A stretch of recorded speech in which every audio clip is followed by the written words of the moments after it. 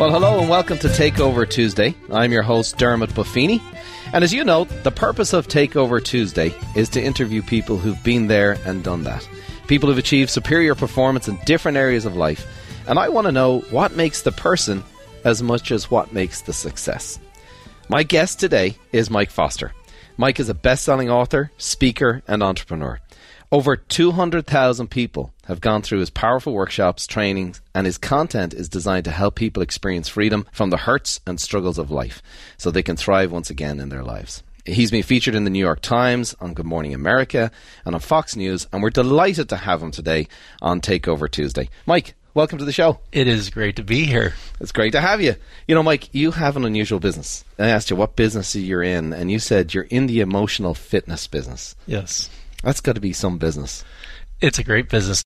I tell people all the time I got the greatest job in the world because I just get to lean in with people and help them with their not-so-perfect stories and help them deal with some of the things that cause a lot of friction and a lot of chaos in their lives and really just bring some tools, bring some counseling, bring some insight for them to really begin to thrive again. That's awesome. Well, we've become fast friends. I've been introduced to you through mutual friends, and I can't wait to get into this today because I know it's going to be super helpful. But before we do that, a little bit of background. Where did you grow up? Yeah, I'm a Southern California native. I can't be far from the ocean. That's just my mission in life. Do not go too far from the ocean. So that's why I live now in San Diego. But I grew up in a great family. I think I was one of the lucky ones where my mom and dad loved me well. They were always incredibly encouraging and went to church every Sunday morning. And it was just kind of a traditional middle-class family. My dad worked really hard. He was in the Navy. But I also, some things that really informed the work that I do today actually started in my childhood because coming from this idyllic home front, but there was a lot of chaos and pain actually happening outside. And one of those things early on that happened in my childhood was I was sexually abused by a family friend. When that happens in your life, there's like this nuclear bomb that goes off in your childhood. And so dealing with the shame of that, the guilt of that, the secrecy of that. Wow. Then later on in my teenage years, one of the things I actually write about in my book is I was on the Colorado River driving a powerboat, and I was driving this boat and pulling a skier, and I began to turn the boat into what I thought was clear water, but the water wasn't clear. There's another skier from another boat who had fallen and was waiting to be picked up in the water, and because of the speed that I was going, because I saw him too late, I actually hit him with this powerboat. I'm 19 years old, by the way. Again, pretty formative years in terms of how we see life and how we do life. When I hit him, I didn't just bump him with the boat. I literally ran him over where the propeller of the boat ran down his arm, broke off in his head, like, not to be too graphic, but it was a horrific accident. They had medevac him to the hospital. He would barely survive. I'd be prosecuted by the district attorney, even though there was nothing. It was a complete accident. The damage was so intense and so great, the district attorney pressed charges. There'd be lawsuits. I'm 19 years old. Yeah. And there's no playbook for this. There's no, how do you respond? What do you do? How sad should you be? How positive should you be? All these sorts of things that, as a 19-year-old, I'm trying to process this. And then, of course, just feeling like the perpetrator of, I'm the reason why this man who survived but now is permanently disfigured would have to learn, because of the blow to the head with the propeller, he'd have to learn some basic skills again and do therapy. And so you got all this stuff kind of happening in my story that I had to do the work. I had to do the emotional, psychological, community, all that work to actually get to a place where I could be free from the things that were in my past. It's always interesting. I sit down with someone like yourself who's so good at what they do, understand the topic and the content so well, and it's always because somebody like yourself has had to walk through it. You didn't look for it. You didn't sign up for it. No. You didn't go to a career counselor going, here's what I want to do, and here's the process I want to go through so much pain in my own life. Because even as you're saying that, I'm thinking, how do you reconcile this idyllic upbringing where you've got your folks who are so supportive, and yet by the age of 19 years of age, you're already pretty beat up? Yeah. I felt two kind of significant trauma points happen pretty early on in my life. And, I work with people all the time, and we learn how life works and how to respond to life when we're young. We learn these things in our family. We learn these things in our childhoods. We figure out how the world works. And so when you have trauma, early on trauma in your life, you begin to believe certain things about yourself and who you are. You believe certain things about how the world works. For example, with the abuse, I learned that it's best just not to say anything, like secrecy. I learned secrecy. I learned hey, we just push on it like it never happened. I also learned how powerful shame and guilt and all of that, what that does to your insides. I learned with the boating accident that I call them toothpaste moments, where the toothpaste comes squirting out of the tube, and no matter how hard we try to get that toothpaste back in the tube, it's not going back in. Like, life does not have a redo button. Life doesn't have an erase button. It's like, in many parts of our stories, often just land like a big thud. And so what do we do with that? Right. And that's the work you've been doing. Before we get into kind of what you do for your clients and your workshops, how did you deal with your stuff? And who encouraged you? Who was your Mike Foster? To be completely honest, I am still dealing with my stuff. I think that life is a process of healing, a process of transformation. My trauma and that stuff doesn't control my life. I'm not operating in sort of a dysfunctional or escapism sort of way in response to that pain. But I do believe that maybe you've lost a child or had a miscarriage or you've been betrayed by a friend. Those things heal, okay? But in our society, we talk about closure a lot. We love this idea of just getting closure. I actually don't believe in closure. I actually believe in openings. Yeah. That these are openings to new levels of understanding, of compassion and empathy, and we are constantly doing the work within us. Here's what's interesting to me is people are listening to this and they're out for walks and they're listening on their devices and they're getting some good information, and you got to reconcile, hold on, this is a pretty heavy story, but yet the excitement and enthusiasm in your voice, how do those two things coincide? Because obviously you've experienced a level of freedom in your own journey, in your own story. So tell me about the people who come to your workshops and to your presentations, and do you start them by sharing your journey and then they basically attach to it? And what's the process of getting people like yourself who have experienced a lot of pain in their life, but I'm having a hard time with the enthusiasm and passion and excitement in your voice, reconciling those two worlds? How do you get there? Well, here's the thing for me, why I do the work that I do, why I'm happy, why I'm thriving, why I'm not defined by the pain, is because I truly believe that with the pain, those valley experiences, those setbacks, become our unfair advantage in life. And here's what I mean by that. When I can integrate both the good and the bad, the dark and the light, into my story, into my life, I live a life of integrity. It's integrated. I don't have anything that I have to hide. I don't have anything that I have to manage, some secret that I have to sort of, there's nothing that's sort of unresolved in my life. It's all out there. It's all on the table. And I literally believe that because of my story, because of my past, I have this new authority, credibility, resiliency, empathy that allows me to actually be great at my work and connection with people. And without that, that strength wouldn't be there. I was reading this really cool article, this science article. I don't read a lot of science articles, but they're talking about gold, how there's gold in our bodies. I didn't know this. Apparently there's like real gold in your body. Like if we killed you. Oh my gosh. And we could don't take tell my brother this. I know, don't tell be split open for 24 carats. Exactly. Yeah. It's trace element. So you're not, it's maybe $5 worth of gold in you. I'll take it. You're safe. Your brother's not going to kill you. But so we have this gold in our body, and the article says that most of the gold resides in our hearts. In our hearts. And I think that's such a powerful picture of like when our heart is broken, when we go through pain, like our hearts are cracked open, but that releases the gold. And so to me, one of the things I teach in the workshop is one of the most powerful things that we could ever say to somebody, and whether we're coaching them, whether it's a friend at Starbucks who's going through a tough season, maybe it's somebody at work who's just having a tough day. It's just the two magical words of saying, me too.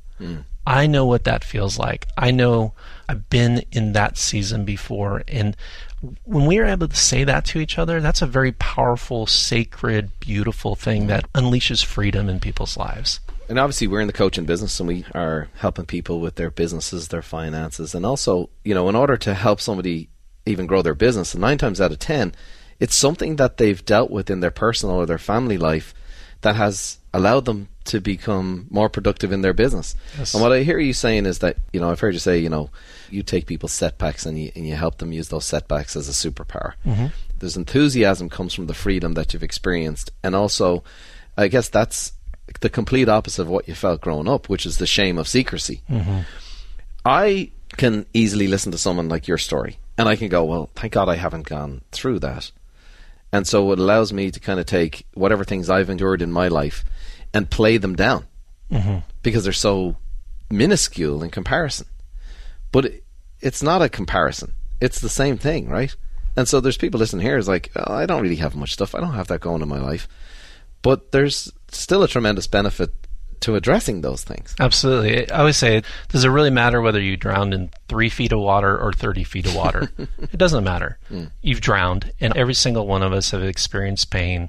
Every one of us knows what it's like to have our heart broken. Nobody grew up in a perfect family. That just doesn't exist. And so we can minimize our own stories very quickly. Absolutely. Or minimize our own experiences very quickly because they're not like somebody else's, and I don't want to complain. Do I really need to dive into this? I mean, at the end of the day, I grew up in Ireland, okay? And I think of the movie Analyze This. Do you remember that movie, Robert De Niro, and he's a gangster, and he goes to see Billy Crystal, and he's kind of like, don't turn me into something I'm not. I'm a gangster, I'm a tough guy. And you see this progression of him breaking down because he's dealing with his emotions. I often think, look, come on. It's easy to kind of go, I don't want to be perceived as a snowflake, or I'm a tough guy, or, I'm John Wayne. You just kind of saddle up and move on.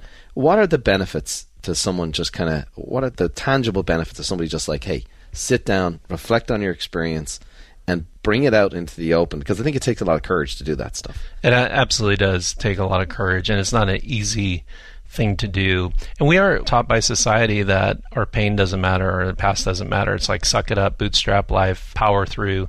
These are wonderful, inspirational things that we hear all the time, but they're not actually very helpful, because what happens is unresolved pain, or pain that has not been dealt with in our lives, sneaks out in all kinds of different ways, in toxic ways that actually limit our ability to be connected to our spouse, be connected to our kids, to thrive in our business. Like when we have certain triggers that get pushed maybe during the day, when we're trying to help a customer, or maybe we're disrespected, and all of a sudden we have this highly amped up emotional response to that. We're like, oh, I don't know what that is. I'm just going to keep powering through, right? So it requires some self-awareness and some really saying, I'm going to be strategic about my life. I'm going to be, just as I would be fit with my body, I'm going to be fit with my emotions. Right. And so this is, to me, one of the areas of our lives that gets often overlooked, but is so key to being a successful leader. I mean, at the end of the day, it does. I mean, you can't lead others if you're not kind of at least getting some leadership yourself. So many conversations, that are happening about, well, if somebody else could just get healthy. We end up having conversations about someone else, and if they were only a certain way, it's kind of shifting the responsibility to them, which could be appropriate, but ultimately they don't control the reactions that I have to them. And so how do you start the process with somebody? What's an exercise? You came in this morning, you handed me a journal. Mm-hmm. It's obviously totally blank on the inside, and it's kind of, what did it say on the front of it? It says, they're called narcissistic journals. Capturing our thoughts is actually a really important part of being aware of some of the things that are going on, because what pain in our past does is it creates this fog and sort of this mystery, and it's hard for us to actually deal with some of these deeper things because they're kind of scrambled all over the place. And so journaling and studies show that when we actually write things down, our clarity increases, our ability to activate around what we have written down increases. And so, I do a lot of workbooks, a lot of creative things with my work, because I actually believe when we can take sort of that stuff that's stirring around inside of our heart and our head and actually get it onto a piece of paper, that's a great starting point. The other thing, step one, is to slow down. See, one of the big things that we do as leaders is we rush and power through life at sort of this incredible speed, and that's a great coping mechanism for us not having to deal with some of the sadness or hurt within our busyness. Yeah. And so I can't help anybody if they're just running and rushing through life. They literally have to slow down and begin to sit with their heart, sit with their soul, which is not obviously something that we would necessarily choose to do. Okay, so that's a great tip. Like, get a journal, pen and paper, very cheap. Get it out of your head, get it onto paper, and just go. What are my fears? What hurts? What do I feel anxiety about? Just start with some basic questions of getting it onto paper, because then it actually becomes real instead of this sort of boogeyman sitting inside of our head or our heart. It becomes real, and we actually go, okay, what would be an appropriate next step to deal with this? Who are the types of people who can help you? Who would you look for if you can't find a Mike Foster or a program or like, pen and paper? Great, got that. Check the box. Number 2 is write out what I'm thinking. Number 3 is health always comes in community. I don't think we're meant to do things on our own. There's no sort of self-made people. There's no people that I know who have really experienced freedom in their lives by just sort of journaling and sort of working it out in a solo sort of way. It's really inviting people, experts in, like yourself. Coaching is a great sort of thing to help dealing with some of that stuff on our paper that maybe we need to figure out. I'm a big believer in counseling. I am a counselor, but I also go to counseling. I pay somebody to listen to me, right? Yeah, right. Who's not emotionally involved. Is not emotionally involved, who's a neutral third party. And so often in leadership, we're the ones processing and helping others think through their problems, whatever it might be, business problem, personal problem. They all kind of blend together. Yeah. And we're not actually in a position where we're able to talk to somebody about our stuff. And so that's why I'm like, go pay somebody to do that. I do that. I think it's a very healthy step in terms of our development. And I've definitely talked about it on the podcast. There's 8 or 9 people I can think of, you being one of them, that I can go and talk to about pretty much anything. I've benefited from mentoring, coaching, counseling, groups, and then just being in a community. I mean, essentially what we're talking about is, taking care of ourselves first. I've also heard people say to me, for me to take care of myself feels so selfish. And I think they're typically the people who really do a great job of taking care of everybody else. And then secretly they feel like, well, nobody's doing that for me. And they feel like unappreciated, like they're coming up short. And so how do you convince somebody to kind of make themselves a priority? There is this belief that we have, and we've learned it through our friends and relationships and even society, that when we do begin to take care of ourselves, that is seen as a selfish act. And what I teach in my workshops and through my tools is like, self-care is not selfish, self-care is strategic. And I don't know any great leader, I don't know anybody who's just like hitting it out of the ballpark who isn't doing some type of self-care on a daily, weekly, quarterly, annual basis. Like literally they have a strategy. They're self-managing, right? And part of self-management is self-care. And when we start doing these practices and saying, listen, I am going to make my heart, my soul, my emotions a priority, just like I would, going to the gym and make my body a priority, what I eat and put in my mouth a priority, my business a priority, whatever those priorities. Making yourself a priority is not selfish. It's one of the most strategic things that we can do, because it creates a couple things. It creates, number one is it creates sustainability. I want to do what I'm doing for a very long time. And the only way that I'm going to achieve that is to make sure that I'm taking care of myself, making sure that I have fuel in the fuel tank. The reality is, the life that you're leading, those who are listening to this, it's like a Sahara desert. You're walking into the desert. It is hot. It's hard. It's difficult. Life is not fair. Sometimes life is just, it's like a boxing match. And if you are not putting fuel or water, like if you're going to the Sahara Desert and you don't have water in your canteen, you are going to die. You are going to hit the brick wall at 100 miles per hour and you're going to be done. And I know leaders who have completely blown out their adrenal glands because they operate on adrenaline for too long. I know leaders who, because they didn't take care of their heart, are no longer in leadership because of a very poor choice that they made because they weren't self-managing. And so to me, it's like, do you love what you're doing? If you do, take care of yourself so you can do it for a long time. Well, you see it also in business, especially where someone's brokenness is their greatest gift. It serves them well financially, but it doesn't serve anybody else well. Yeah, it's the whole question of, is this working for you, but also is it working for those around you? Because it may be working for you. Like, this is great. All my dysfunction, all my toxic behavior, my volcanic rage that blows up in a meeting, I'm making lots of money. Sure, it's working for you, but it's not working for those around you. And I promise you, if you're in a marriage or you have kids, if you're not dealing with your pains, none of your employees are going to suffer. But every single relationship is discolored by the fact that you are not dealing with you in a healthy way. Yeah, that's an obvious one, right? It's the billionaire who's living in the top of the hill, lonely in his own home. But on a more practical level, we have so many of our clients who really love serving other people. They're trying to be married, they're trying to be a mom, they're trying to be a dad, they're trying to take care of their health, they're trying to take care of their customers. All those things are coming at them left, right, and centre. I talk about a Buffini company, you say to somebody in the morning, "Good morning, how are you doing?" And they go, "Great." And they really aren't. And before they've gotten to work, they've had a fight with their spouse, they got cut off in traffic, their Starbucks came out cold, and just life is off to a bad start. How can you grab the day before it grabs you? Like, I hear the journaling. What are some other things that you can do just practically that maybe you do? The way I start my day is I have a check-in with just my heart. I check in with my body.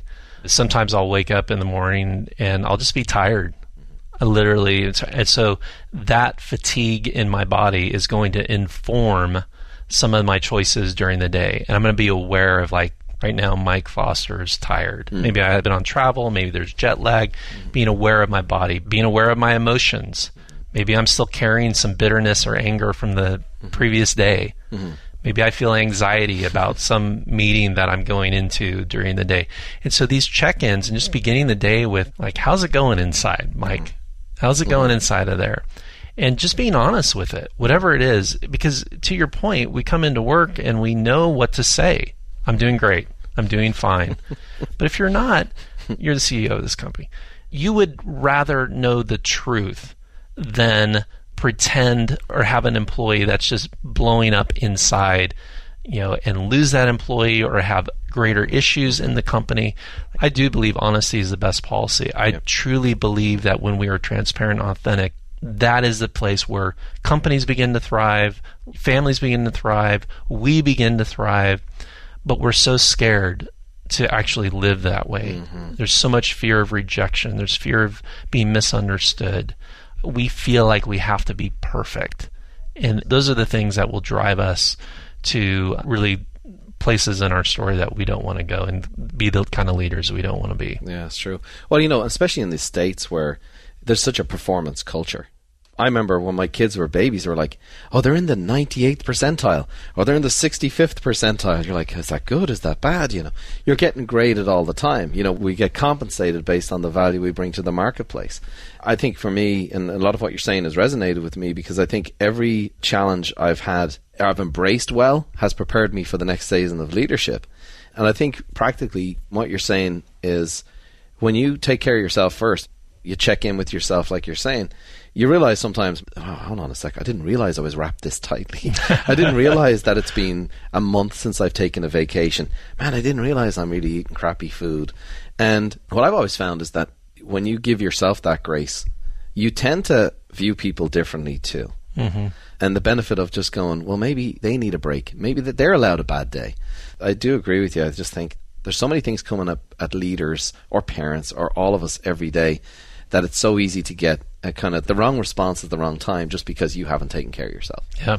Well, it's hard to give what you haven't received, right? And so if you're not practicing grace and acceptance and self-care, it's hard for you to actually give that into the people that you're trying to lead or help. Somebody gave me a great acronym that's very helpful. And the acronym is HALT.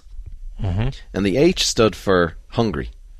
If you're hungry, you probably are not going to have the best interaction with somebody, whether it's a kid or a family member, or you're thirsty. So we call it hangry. Hangry, that's right. Because you haven't had the Snickers bar, you become the diva. Yeah, you become the diva, and your body just is reacting in a way that it's like, what's going on here? Well, you're hungry. Exactly. So it's hungry is the H, angry is the A, the L is lonely, and the T is tired. Yes. If you're any one of those things, you're probably better off not proceeding.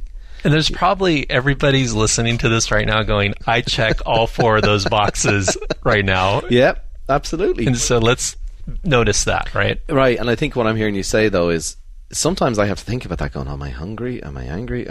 Which one is it? When I started trying to implement that in my own life, I really struggled because I had turned off those emotions so much, especially in the busyness of the day, because you'll compensate everything for movement. Even if it's in the wrong direction. At least I will, sometimes, And so I think what I've noticed in the benefit for me has been, at least being aware of that in the first step, you become more aware of it when it's happening, which means you're quicker to address it, which means that the world, you can pause it for a second, go take care of whatever you need to take care of, and come back and, not get caught up in the crazy conversation there, the crazy train that you're like, I don't know how I got into this. Yeah, I love that. One of the self-care practices that I've added to my life in the past year is actually eating breakfast. Because I'd power through the day till about 2:30, 3 o'clock without eating anything. I was fully engaged in my work. I loved what I was doing. I mean, still do. But my emotions, I get very emotionally ramped and become sort of the Mike Foster I don't want to be. And so I actually built breakfast into my routine. And it's amazing. I was talking to my wife about this, and she's all like, you're a different person just because I'm eating. So at times, if you notice your emotions getting spun out and you're kind of amped up and ramped up, maybe you just need to start eating breakfast and lunch and nourishing your body and not attacking your body. Obviously I can only speak as a man, but I think at times there's things that I've picked up, and I know many men have picked up as young men, of things that maybe we're not supposed to feel, we're not supposed to deal with. Growing up in Ireland, you get on with it. You don't bring that up. You go for a few pints. The guy goes in, has a couple of pints of Guinness, starts talking about some stuff. He's talking about stuff that's bothering him, but the next day they're like, that was the drink talking. But it really wasn't the drink talking. Or you see someone who's like, no, I don't deal with any of that stuff. But then you see them at a football game and they're losing their minds. And you're like, hold on a sec, that's a pretty emotional response. Why is it that we can be so reluctant to deal with our emotions? It's scary. It's just fear. There's so many things happening in our culture. And you talk about men.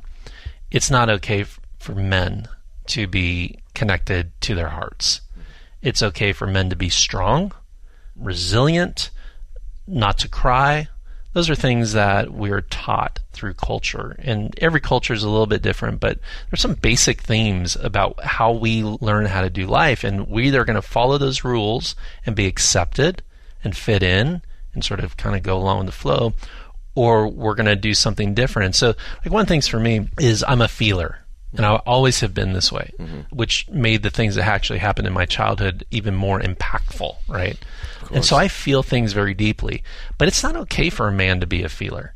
I used to cry at movies and just be so embarrassed about this. I was watching a Mercedes-Benz commercial on Sunday Night Football, and I start crying because there's just such a beautiful story. These two kids going to the movie. I'm like, it's so amazing. And I just feel things very deeply. But I was ashamed of that for a very long time and very uncomfortable with the fact that I had tears and felt things very deeply because this didn't fit into the masculine role model. I'm supposed to be strong, be in control of my emotions. And so one of the things I encourage people to do is be who they are. Be how you were created and designed to be. And many of the things that we naturally are, we've actually created an alternative self, a false self, a person that we think if I become this person, people will love me, accept me, I'll fit in, and nobody will think I'm weird, right? Because God forbid people think you're weird. And so being aware of the sense of, am I being truly who I am? And whether that's being honest with your emotions, being honest with your strengths and gifts. Because here's the other thing. I meet a lot of people, work with a lot of people who just crap all over their God-given gifts because of their insecurity or fear, or because they feel like they need to do or be somebody else. And so it's like embracing those things that are naturally us. If you're tired, if you're hungry, honor that and say that's real. I don't have to just sort of press on or push on or pretend this isn't a part of me on behalf of a societal framework that I'm supposed to fit into. Oscar Wilde said, Be yourself because everyone else is taken. Yes, and it's good advice. Yeah, it is good advice. But again, I think it is hard. I think in the society that we're in, where it's so fast-moving, or we have these depictions of what success looks like, it can be very easy to lose yourself in it. And then, as you said, your false self is meeting somebody else's false self, and the outcomes aren't always great. No, they're not. So I think that's great advice. There's a lot of hope in what you're saying. It is scary. And I think there's some practical things that you said you can do. Just start with pen and paper. Mm-hmm. Start with honouring those feelings, starting to make some space and some time in your busyness. Community. What I'm hearing you saying all that is like, go to some friends who you can really trust and ask them, what's good about me? What do you think is my gifts or my strengths? I'm trying to get clarity on that. That even takes a lot of humility to do that. Oh, absolutely. But there's so many people who'll tell you, like, I can't tell you the amount of times where people said to me, but you're not good at that. I'm like, I'm not. No. And that's taken time because I felt obligated that, I need to be good at that, but I really didn't line up with my gift structure. Yes. Or somebody who says, you know what, you're really great at these things. So, and I've always found that if you know those things, you can invest in them. You can be in community about them. What's the hardest thing in your work? Well, I deal with a lot of pain in my line of work. I deal with a lot of things that make me angry when I hear about how people have been hurt, how people have been victimized, how people have suffered. And I really think I should be much more cynical about the world based on my work. I should be much more of an angry person than I am based on the work. But holding on to hope in the sense of, like, I truly believe that people can transform their lives, that people can truly transform that pain, that this isn't sort of this scarlet letter that we have to wear in shame, but it is actually this beautiful gift that can be transformed and used as a superpower in our lives. And so, I was doing a call yesterday with a very, very successful CEO. This guy, he looks like a model, number one. He should be in GQ magazine, physically fit. But his marriage, he got like a bombshell announcement in the morning. And so he reached out to me from an emergency call. I was on the phone with him for about an hour and a half. And just to sort of give him hope in a very hopeless situation and give him some basic things that he could do to start engaging, begin to trend in the right direction, because he was trending in a very, very destructive direction in his life, and gave him a few tips to actually re-engage with his spouse and have a healthy, productive conversation around there. So I had this hour and a half conversation. He called me back at 9 o'clock last night, and we talked for about 5 minutes. He said, it was the best conversation we've had. It was a 12 out of a scale of 10, 1 to 10. And to see people just take basic steps towards health, where I can coach and counsel, and I'm not fixing people. I'm not solving all their problems.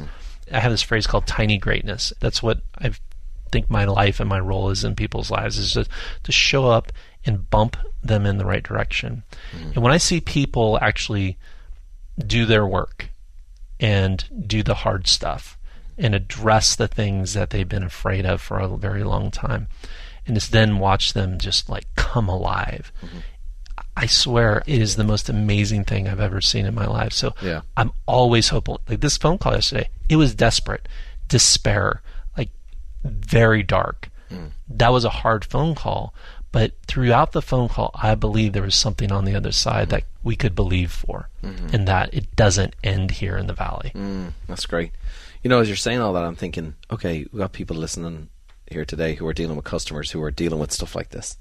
And while they're not trained to do what you do, and nor should they try and do that. Same way as our coaches, when they're talking to somebody who's dealing with stuff in their life which is heavy, our job is to get them to a professional to help them, so that when they come back to coaching, they're even better and they're even more productive.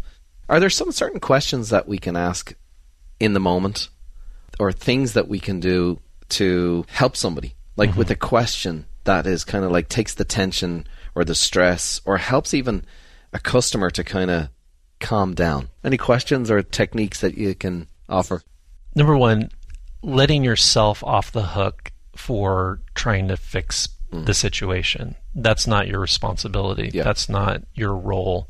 don't rob that person of the gift and the story that they can tell when they have actually done their own work and got to the other side. So often we don't get involved with trying to help people or get involved in people's problems or have those deeper conversations because we feel like if I do that, then all of a sudden it's my responsibility. My opening question whenever I'm counseling is, what's on your mind? Not how can I help you? Because asking the question, just say, hey, what's on your mind? Like maybe you notice somebody at work who's kind of down or struggling. What's on your mind versus how can I help you? I don't say how can I help you because that's an assumption that I'm going to do something to help you. Right. I'm not making that assumption. And so just questions are great, not answers. In the workshop, I tell people I'm going to turn you from an advice giver into a life giver because this is what I've realized. The more advice I give, the more people ignore it. It's just true. Especially with our kids. Especially with our kids. I've got teenagers. I know. So asking good questions is, I think, a great... How can I not tell people what to do, but help them discover what they should do? And then you do that through questions. And you do that through active listening, too. The sense of... I think one of the greatest gifts we can give to somebody who's hurting or going through a difficult time is the gift of presence, the sense of I see you, I hear you, what you're telling me matters, and I'm listening. Because people actually, they're processing when they're talking. When you're giving advice, that to me starts to break down in terms of the value of that exchange between two people. Because I want to ask, and this probably reveals more about why I don't do the work that you do, because I'm like, okay, what other questions can I ask? And what I'm hearing you say is sometimes just asking one question is like, what's on your mind? And then doing the hard part, which is shutting up. Shutting up, yes. Because it's no different than getting, what you said earlier was, get it out of your mind onto paper. Well, some people don't have that benefit, so if you can do it in a conversation, you can still just do the same thing. Yeah. What other questions can you ask them? I really want to know. Here's another one is, what's the real challenge here for you? That's a great question because it creates this ownership of the issues. So often we're trying to help people and there's this external problem. There's this person that I hate, or she's saying this about me online, or my husband, or whatever, like all this sort of external stuff. And when we're sitting here, when I'm sitting with somebody trying to help them, I can't help that other person. I can only help you. And so helping them identify what's the challenge here for you, because that's the only thing that matters right now. And I can only coach the person that's in front of me. And then the next thing that I ask them is, what's the one thing, just one thing, what's the one thing that you could do right now that would greatly improve or change the status of this situation? Again, I'm a huge believer in micro change, small steps, not having to fix the entire problem there in that moment. Just invite that person in to say, okay, what's the real challenge? And then what's the one thing that you can do? Because the other reason why we don't really get involved in people's lives is because we're so frustrated by the results of these conversations. And most of the problem with the results of the conversations is because we're not identifying a next step. All good coaching requires an action step to come from that session, right? And so we do this with people's pain, hurts, personal problems. Like, listen, I've heard what's on your mind. Let's identify the problem, and now let's get one thing that we can do. Just one thing.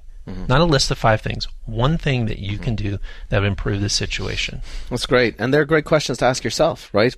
What I'm hearing you say is learn to ask those questions of yourself before you ask them of anybody else. And the more that becomes a habit or becomes familiar, you'll truly be able to serve somebody rather than... No one wants to be treated as a project. No one wants to be fixed.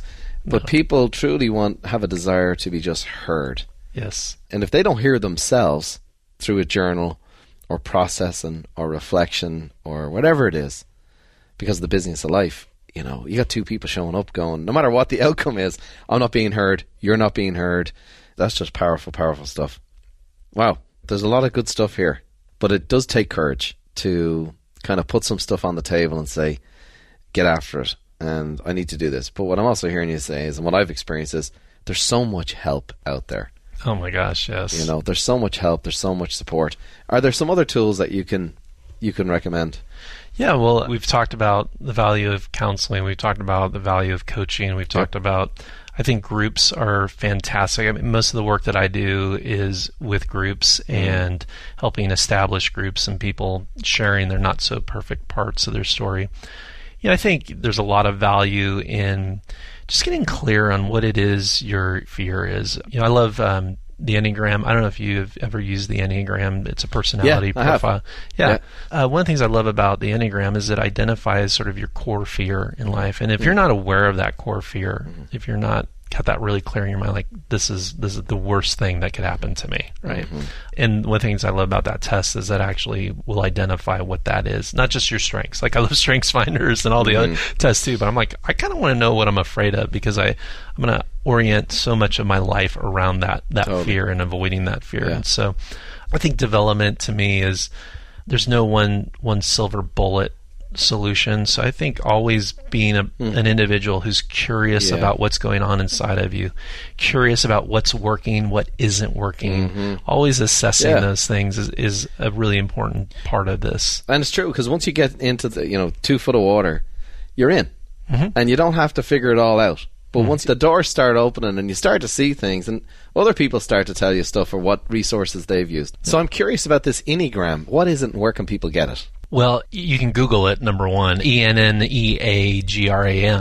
But in the iTunes store, they actually have an app that you can buy for like $4.99. Take the test, get your results, and you're off and running. Love it. We've got a profile called a Heritage Profile, which is a personality assessment which helps us coach people and create a system inside of what they're designed to work on, which supports their gifts and their strengths. So, and I've done the Enneagram, and I've done every other, do them all. It's just great stuff. You make this kind of topic, you make the heavy light. It should be. And that's the thing. There should always be hope and light when we're talking about these things. There is. I love, one of the books is like The People Have a Second Chance. And you help people give themselves a second chance in life. You're not done. Yep. It's never over. Our average client is 56, 57 years of age, and they get to the point of going, what else? What's next? Yes. And a lot of times we meet them where they've gone, I think I'm done. I think I've done all I can do. And it's so exciting to see people go, hold on a second. There's a lot of life left on there. There's a lot of rubber left on these tires. That, to me, is the great lie that we believe. That's what pain and setbacks will tell us, that we're done. It's over. It's like, it is just beginning. We're going to unleash so much possibility in your story right now. And yes, this is going to be hard. And yes, it will be different. And yes, it means you doing some work around this. But man, it's never over. And I think one of the worst things to die with is unused possibility and potential, right? I don't want to die with stuff that I had, I was created to do and to present into the world. Right, absolutely. I know you have a podcast coming up yourself. You started. Tell us a little bit about that. What's it called? How can people find out about it? Well, it's called Fun Therapy with Mike Foster. Nice. It's on iTunes and wherever you get podcasts these days. It's literally a therapy session that I do with leaders and influencers. The listener is this little fly on the wall. Awesome. And listening in on some very raw and authentic conversations. And I think what my hope with every episode is that people understand that they're not alone, that they're not weird, that these are normal things that all of us are dealing with, and that they learn something about themselves and maybe a new tool or tactic to say, you know what, I can be stronger in this area, I can grow in this area by listening in on these therapy sessions that I'm having. Especially as you consider, I've been doing these podcasts and interviewed some fantastic people and wonderfully successful people. And the thing I've realized in doing them, people have said to me, what's some of the things you've got now doing these podcasts? And it's really two things. One is that there's no one on the planet who doesn't need a word of encouragement. And the second thing is nobody has their crap together. Yes. And if you meet somebody who thinks they do, just shake their hand, say a prayer for them, and walk to the other side of the road. And I think a lot of times the misconception can be is somebody's extremely successful, somebody's got a great house and a great family and a great and all this, but to be able to listen in a conversation, you're like, oh, them too? Yes. It's so much power. So, well, great. When does that start? Has the start started? Yeah. So fantastic. You can go and get it. And I think it's that sense of like we realize that the human experience is messy. Nobody has it figured out. We're all flawed. We all have these parts of our stories, but we don't have to be afraid of that. We can grow from that and put a lot of fun and light around that. I love it. Well, you certainly do that. So, Fun Therapy, I'll be tuning in for that, and I recommend everybody else get on that and have a listen. So, speaking of fun, I got a few rapid-fire questions here. Yes, I'm ready. Thanks so much for this. Thanks very much for coming in and just kind of opening up the discussion, and hopefully it opens up the doors for a lot of folks. So I appreciate that very much. It's been so much fun. We always finish with some rapid fire questions. Okay. Just a little bit. You ready? I'm ready. All right. What's the best piece of advice you've ever been given? be myself. My brother John, he wrote a book called Be Yourself. Really? Yeah. Oh, going to Amazon right There you now. go. I'm picking that up. It's true. Be yourself. What one talent or gift do you wish you possessed that you currently don't have? It's so weird that you asked me this because I actually think about this quite a bit. But I would love to be able to play the piano and sing well enough to where I could go into a restaurant and just sit down and just entertain people. Like, be the guy. Like, I get up from my table and I walk over to the piano and just sing like some amazing Billy Joel song. I love it. Piano Man. Piano Man. I'll watch out for that. Let me know. I'll come to the restaurant. I only need one and song. I'll cheer for you. That'd be great. I don't need like 10 songs, just one song. No, I hear you. You know, what's that Chinese... Chopsticks. Chopsticks, there you go. What book has been most instrumental in your life? There's a book called Immortal Diamond by Richard Rohr that talks a lot about identity and value and the dignity that every single person has. Very powerful. I also love the book Ragamuffin Gospel by Brennan Manning. I've heard that. Just talks about the messiness of life. He was a priest and an alcoholic, and just a beautiful story. I love also Anne Lamott. Anything that Anne Lamott writes, she's a beautiful, beautiful writer. New York Times bestseller. But yeah, I like books. Yeah, cool. What's your favorite song? My favorite song? What's one that you turn up the full blast? Well, this is easy. I'm a T Swift fan. Taylor Swift is nice. So not sure I'm digging the new album per se, but Shake It Off. I love that one. I love Shake It Off, man. I just crank that in my house or when I'm working out at the gym. I just put the headphones in and me and T Swift. That's great. Is there a movie that you watch over and over? Is there one that sticks out to you that just inspires you, or you just love the story of? I'm so addicted to Pixar and just anything that they put out, like Up, the movie Up. To me, there's something just absolutely stunningly beautiful about that movie. And what's the one with the emotions that just came out? Do you remember? Oh, yeah. Inside Out. That's right. I love that movie. I love that movie. So anything by Pixar, I'm a huge fan. I don't actually go to a lot of movies because I'm not very inspired by them, but give me a cartoon. I'm all into it. Well, you're in that world. I mean, you're in some of the scary stuff. You're in some of the horror stories. I don't need more of it. No, that's great. Well, listen, thanks so much. We just did an event called Mastermind where the theme was, the diamonds in the rough. Yes. And a lot of times this world is a bit rough. Yes. But what I'm hearing you say is that we're all diamonds and we all have value. And sometimes it just needs to be picked up, polished off, and there's lots of diamonds out there to help the diamonds polish. So I can't thank you enough for taking the time. You're one of my favorite people and really, really appreciate it. I know it's going to help a lot of folks. So thanks so much, Mike. Thanks, Dermot. This has been a real thrill for me to be with you and quite a pleasure. Awesome. Thanks a million. God bless you. I hope you enjoyed today's show. Don't forget to leave a review on iTunes. We're also on Android, so download your favorite app from Google Play and tune in for free. We love hearing the feedback, and the reviews help us to let us know the kind of stuff you're enjoying. Our goal is to positively influence as many folks as we can, so please share it with others. And as I finish today, I'd like to leave you with a little Irish blessing our grandfather always said. May the roads rise up to meet you, and may the wind always be at your back. May the rain fall soft upon your fields, and the sunshine warm upon your face. And until we meet again, may God hold you in the hollow of his hand. See you next time.